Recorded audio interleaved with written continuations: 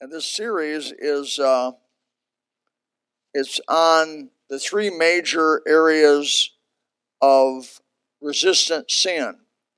Bill Gothard, he called it root problems, root causes, root problems. In other words, a lot of times we treat the symptoms on people's sin. We don't treat the root of it. And if you don't get to the root of it, it's like a doctor. He's got to get the infection out of there. If you don't get the infection out of there, all that surface stuff's not going to do too much. And that's the way it is with this. It says in 1 John was our passage, 2:15, the lust of the flesh, the lust of the eyes, and the pride of life are the three major areas or root causes of all other sin. And how when you have an unforgiven stronghold, or you've given place, as it were, ground to the devil, he will use that to cause all other kinds of trouble in your life. The tormentors, as the Bible would say, then can be then released upon you. And the tormentors like anxiety or depression, which are symptomatic of a root problem, of a resistant problem. And so we went through that and explained that. And 2 Timothy chapter 3 talks about, let me read it. This know also the last days. Now the last days, I explained that this morning as the last days of the New Testament. The last days are a long period of time. It's been almost 2,000 years since the crucifixion and resurrection. And this is God's final presentation to man through his Son. He says, know that in the last days perilous times should come. And trust me, for almost 2,000 years that's been true. But the men should be lovers of their own selves, covetous, boasters, proud, disobedient to parents, and unthankful, unholy. The key word there, and I want you to know, is covetous. Covetous. Without natural affection, truce breakers, false accusers, incontinent, fierce, despisers of those that are good, traitors, and they're heady and they're high-minded. They're lovers of pleasure more than lovers of God, which we already spoke about. Having a form of godliness, but denying the power thereof, such turn away. For of this sort are they which creep into houses and lead captive silly women laden with sins, away with divers lusts. That's the Kardashians, or whatever they're called. That describes those women. Ever learning and never able to come to the truth. Is it the Kardashians they call them? Whorish women that are put up as wonderful people. You see them everywhere. Go to any websites, not websites, but you go social media. They're just out there on the internet. I just get tired of seeing these whorish women put up in front of our people as wonderful folks.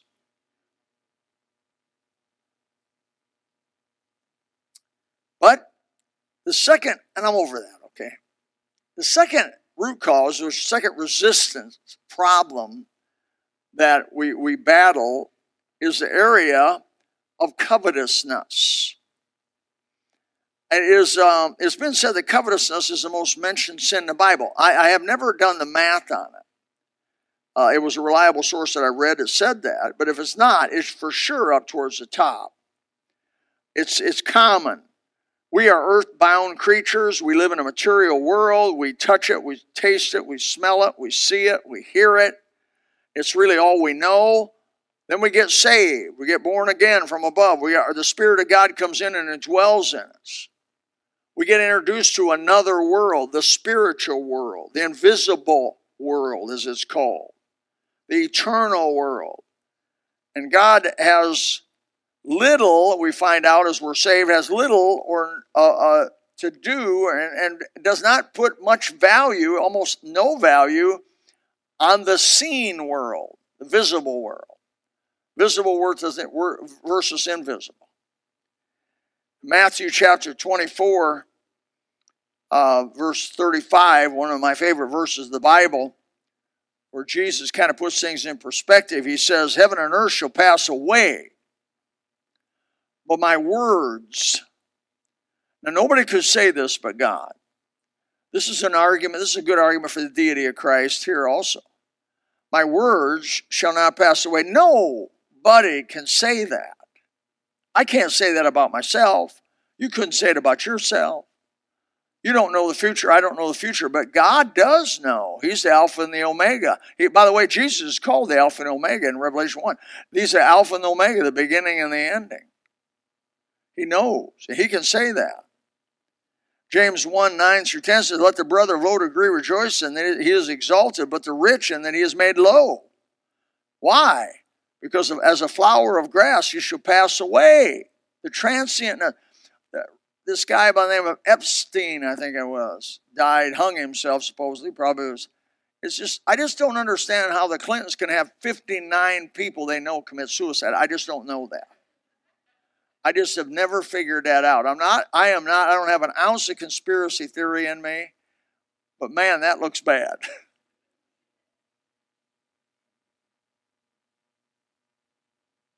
The guy was worth $559 million when he died. What good is that? He owned his own island in the Virgin Islands. What good's that doing him now? This is what God's trying to help you with. 2 Peter 3:10 says, but the day of the Lord will come as a thief in the night, and the day of the Lord, or the day of your death, probably will come as a thief in the night. Doc sees this. Once in a while, people get a little heads up on their death. Once in a while, they get something like cancer, or they get something, or they get leukemia, and they get their blood count, and there's like no white blood, the real high white blood cells, and real low red, and everything's real. And the doc can say, you got a week to live. You got 3 weeks. My dad was told he had a week to live. He had 3 weeks to live. Not very many people get a heads up like that. Most people, death comes as a thief. When I was in Bismarck, I was feeling good, getting ready to go to church the next day at 2 a.m. I awake to my heartbeat going crazy. I thought, well, maybe this is it. No. And I'm good with that. He said, it's going to come as a thief in the night, but the heavens shall pass away with a great noise, and the elements, the Greek word there means down to the smallest element shall melt with fervent heat. The earth shall, all the works thereof, and therein shall be burned up. You know H2O, if you know a little bit about chemistry, hydrogen 1 part, oxygen 2 parts, that's water, H2O. It's hydrogen 2 parts, oxygen 1 part, H2O, yeah, that's right. That's how much I know about it. I know that H2O is water, right? Hydrogen and oxygen, I also know, are highly volatile. You put them apart, hydrogen, woo, oxygen, woo. In fact, I think they shoot the spaceships up with some of that stuff, combining it back together and burning it. Now imagine the earth is mostly water. I believe your body is mostly water. Water's everywhere. Water everywhere. And you take the hydrogen and oxygen and just go like this. And by him, all things do what? Consist. The word in Greek means to hold together. The little bit they know about it, a little bit I know about atomics and all this other stuff and these electrons and neutrons. Technically, they don't know why they stay together. They should come apart. In fact, the scientists figured out how to get them apart and release the energy that's in the atom, and guess what they got? Woo, they got a fireball, didn't they? They did that to the hydrogen atom, and they got a bigger fireball. Does that not agree with the Bible? Before any of this atomic study, before any man knew it, he's telling you the energy is in the elements, the smallest amount. The Bible's unbelievable. You'd think it was written by God. Ultimately, the seen, that is the visible, has no value other than using it for God while you have some control of it. Right now, you have some control. You've been given a certain amount of wealth and a certain amount of power and a certain amount of influence. Use it by the grace of God. That's the message of the Bible. Use it for the eternal cause. Use it for the invisible, because all of the other stuff you're going to leave, and it's eventually going to all be burned up. Luke 12:15 says, take heed and beware of covetousness. For a man's life consisteth not in the abundance of the things which he possesseth. Amen. Think about that. You say, well, I own this and I own that. The truth is you don't own it. You've been loaned it. You can use it. Covetousness is a product of the lust of the eyes. Nebuchadnezzar had it. Daniel chapter 4, verse 29 to 30 says, the end of 12 months he walked in the palace of the kingdom of Babylon. Now, nobody's been able to, I've seen a few renditions of the city of Babylon. It was one of the 7 wonders of the world, the hanging gardens of Babylon, all that other stuff. I mentioned it in Sunday school a while back. It was just simply magnificent, gold and ivory everywhere, granite, and just name some quality product. It was their hanging gardens that would knock your socks off, and fountains and things that they had there. It was just described historically as unbelievable. Everybody wanted to come see it. And so the king, this Nebuchadnezzar, really, it started around him. He had conquered pretty much the known world. He said, is not this great Babylon that I have built for the house of the kingdom of my might, of the might of my power, for the honor of my majesty? And then when he did that, there was a bell go off. Ding, ding, ding, ding, ding. It really wasn't. But that was when God intervened and said, it's over. And he lost his mind. He lost his mind. You know, the Bible says we're not of the spirit of fear, but of love and of power and of sound mind. Tonight you're here and able to comprehend and have cognizance because God said so. At any time, God can make you where you don't have cognizance. Now, if you don't have cognizance, that means you don't know you don't know. And if you don't know you don't know, did you ever know?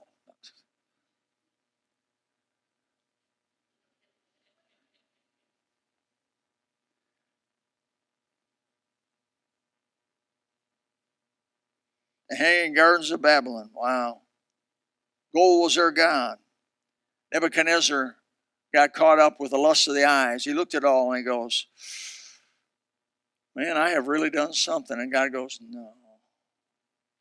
I like Daniel where he says, God was teaching him basically that there is a God in heaven that ruleth over the affairs of man. Even Nebuchadnezzar. Any ruler in the world is there because God said so. Any ruler. Any position of power is because God says so. Romans 13. There's no power but of God. The powers that be are ordained of God. So whatever success you may have in this world, you can thank God. Because he's the one that allowed you to have it. So when he's entrusted you, now he warns you to use it for the invisible kingdom. And I'll tell you why in a second. Because if you don't get to keep any of it. No matter who you are. Steve Jobs did a wonderful thing by coming up with the Apple and the Apple phone. I just love Apple.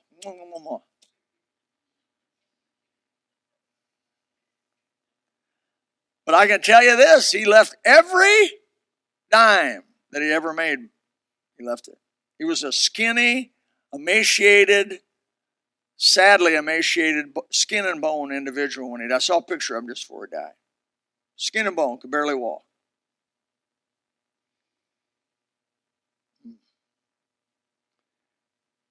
Luke chapter 16, verse 14, 15 says, the Pharisees also, who were covetous, heard all these things, and they derided him.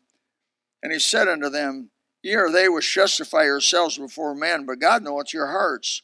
For that which is highly esteemed of men is an abomination in the sight of God. Now, boy, that is a knock your socks off verse right there. What you and I normally and naturally highly esteem, you know, your mother's china, your grandmother's this, your rings, all the things, whatever you highly esteem, cars, boats, houses, clothes. I would even wear that kind of stuff. I mean, hairdos, whatever. What Jesus is saying is what you people highly esteemed. He's speaking for God, or represented God, right? He's Son of God, represented God. He says, it's an abomination to us, to the Father, the Son, and the Holy Ghost. Why? Because they know it's valueless. It's valueless. We give ourselves to that which is not bread, if we're not careful. Now, I'm not discouraging you about working. I'm not discouraging you about any of this, because I'm going to come around the corner on this. But I'm warning you about an area. The lust of the eyes is strong. Covetous. The religious leaders of the day were a bunch of Pharisees, Sadducees, and lawyers and scribes, and the publicans especially were just full of covetousness.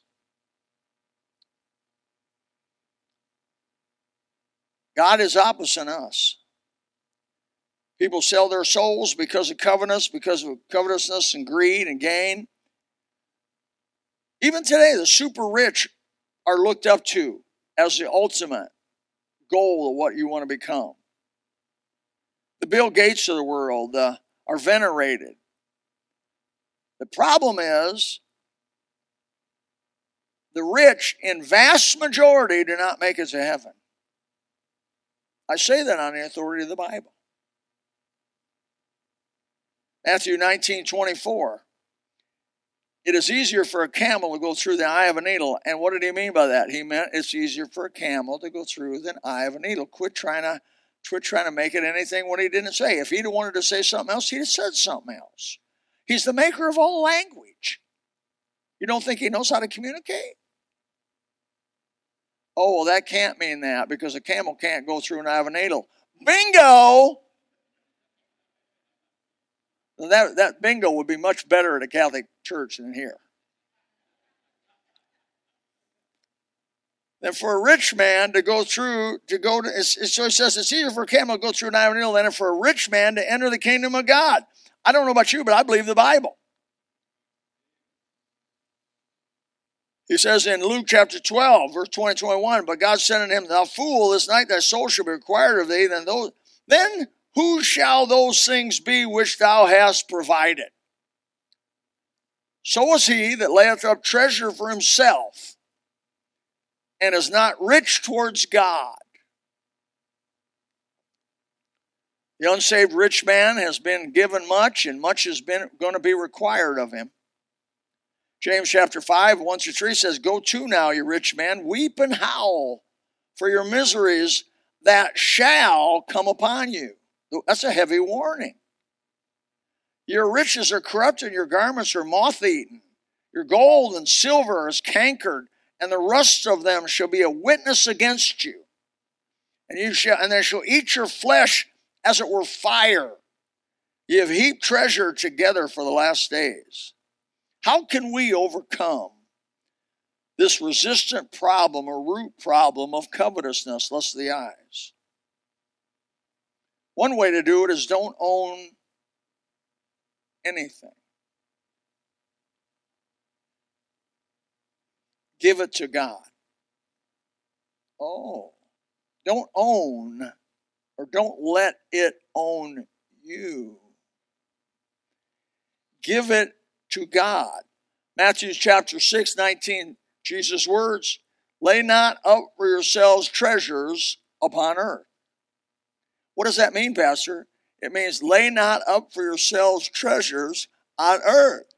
That's pretty plain language. Where moth and dust doth corrupt, and where the thieves will break through and steal. I've said, right now there can be a U-Haul at your house. They broke your security system, and they're there loading the best stuff you got. They're loading it up in the truck. You're going to go home, going to be ransacked. Here's a horrible thought. All your guns will be gone. That happened to somebody in this room. It's a horrible thought. It's a horrible feeling to go home And all that stuff, your dad's stuff that you've collected and got, is gone. One fell swoop. But what's Jesus doing? He's warning it. That can happen. He says, lay not up for but he says, lay up yourself treasures in heaven where neither moth nor rust doth corrupt, where the thieves do not break through nor steal, or if I may say, cannot break through and steal.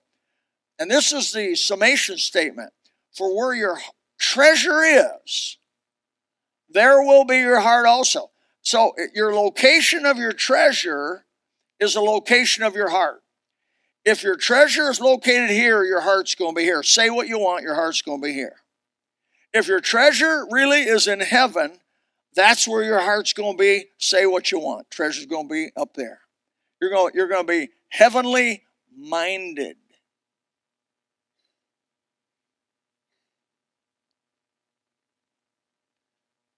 There's an extremely wealthy person that I know.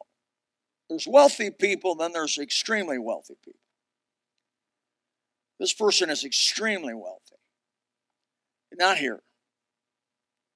And I constantly compliment him that he got through the eye of the needle. He's born again. He's saved.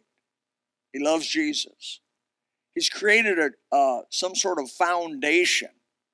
He's got so much money that he created a foundation that after he's gone, the money will continue to help Christian causes after he's gone. I don't have that problem. You know, you got to create a foundation because you don't know what you're going to do with all this money. He's the one that told me I have so much money I never could spend it all. I also don't have that problem. I think I could spend all of my money in a week. Gone. I could spend my wife's money in about a week too. But she's embezzled for me for a long time, so I'm not sure how much she's got. We'll talk about that later.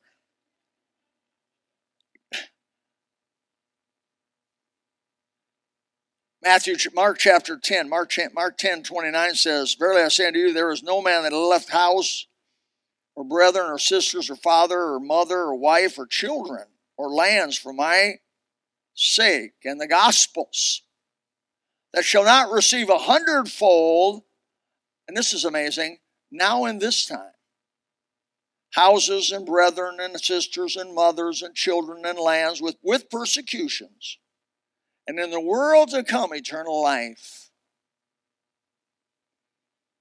Basically, how you overcome covetousness is, first of all, let God own everything you have. Give it to him. Give it to him. I mean, really give it to him. It's God's. Because you know what? Isn't that the truth? It's God that gave it to you. It's God that take it. I like Job. The Lord giveth, the Lord taketh away. Blessed be the name of the Lord. So if you go home tonight and that van's been at your house, you say, well, the Lord gave. I got to possess it a while. I should have used it more. I should have took that precious china and eaten with my common meals. I should have just had common meals on it. Because the thieves came in and just broke it all. Yeah. I mean, when I had Pastor Lytle over, I should have whipped out the good stuff. Not the paper plates. Paper plastic forks. PCP forks. Well, I put that verse in the Matthew's version of what I just read is right up on the. Did we take that down or is it still up there? Well, you know, we painted recently. I don't know where it's at. Anyway, I think it's up there. You know what he's telling us? I'm going to loan you some stuff while you're here. Have a spirit of giving. Have a spirit of generosity. Loosen your grip. Give is how you overcome the spirit of covetousness. Proverbs 19:17 says, he that hath pity on the poor lendeth to the Lord, and that which he hath given will he pay him again. In other words, basically God says, I'm not going to be a debtor to anybody. You give in my name, I'll take care of you. I mean, he will, right? He's not saying, John 14, he's preparing a mansion for us. In Luke chapter 6, verse 38, the most famous one, given, it shall be given unto you. How? Good measure, pressed down, shaken together, and running over, shall men give into your bosom. For with the same measure that ye mete, withal it shall be measured to you again. So in essence, you set your own scale. Another thing that will overcome covetousness is work, work, work. 2 Thessalonians chapter 3, verse 10 says, for even when we were with you, this we commanded you. I like that. Commanded you. What if I got up here and commanded you folks something? Oh, you'd go crazy. Paul uses the word command a lot. I command. I'm thinking, wow, what a group of people. They were humble. Command? He says, I command you that if any would not work, neither should he eat. There is no place for welfare. Only work affair. I mean, if a person's crippled or a person's sick, can't work, absolutely we feed them. Absolutely. Help them. Brother, if you're able-bodied, we need to let you get hungry. And your belly will drive you to go to work. Another way to overcome this is memorize verses to keep your mind right on what's really valuable. Those verses that I spoke about tonight, right? I mean, those are the kind of verses that help you kind of keep the perspective. Unless you're a whole lot better person than I am, and you may be, I need to go over that stuff and go over it. And it's like I take a shower every day. I don't need to, but I just do it just in case. You know? Years ago, they bathed once a week. But if everybody stinks, it's okay. Well, if everybody stinks, nobody smells anything.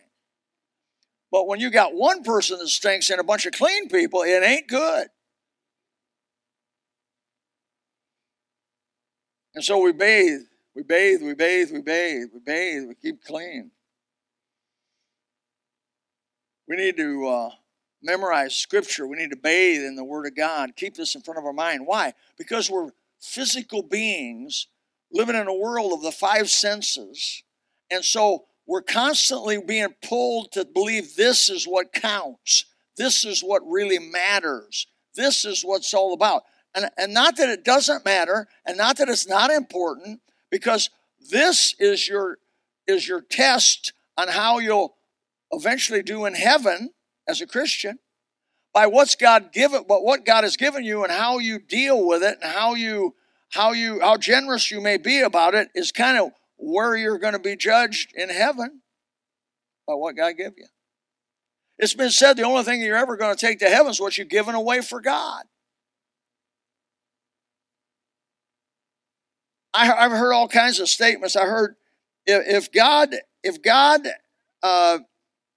caused you to live on what you give him, would you be able to? If he times it times 10. If he took what you gave to him and times it times 10, would you be able to live on it? Basically, the question is the tithe, you know. I don't have to tithe. There's nobody putting a gun at my head. Man, I get to do that. I've been tithing since I've been 16 years old. I've been tithing and giving offerings and people. And I thought the other day, the only thing I'm ever gonna keep is that those not just money gifts, because there's time, talent, and treasure. You know, I've given my time, I've given what little talent I have, and I've given my treasure. But those are the only things you're going to keep. And you know, my life's starting to wind down. I tell Chris all the time, I'm on my way out, you're on the way in. Amen? I'm checking out, he's checking in. It's his world, not my world. Now, you people in your 80s, that kind of tells you where you're at.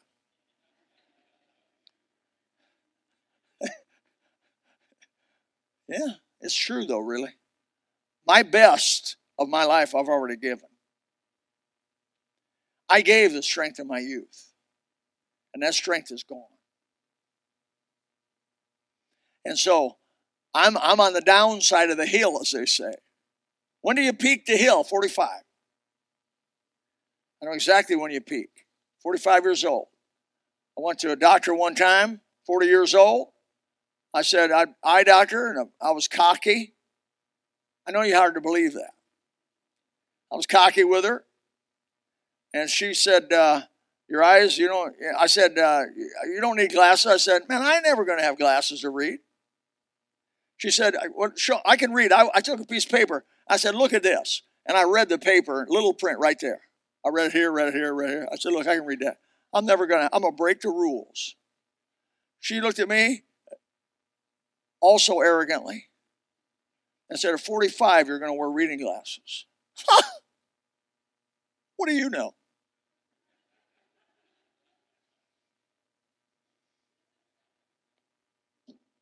At 45, I had to have glasses to read the Bible.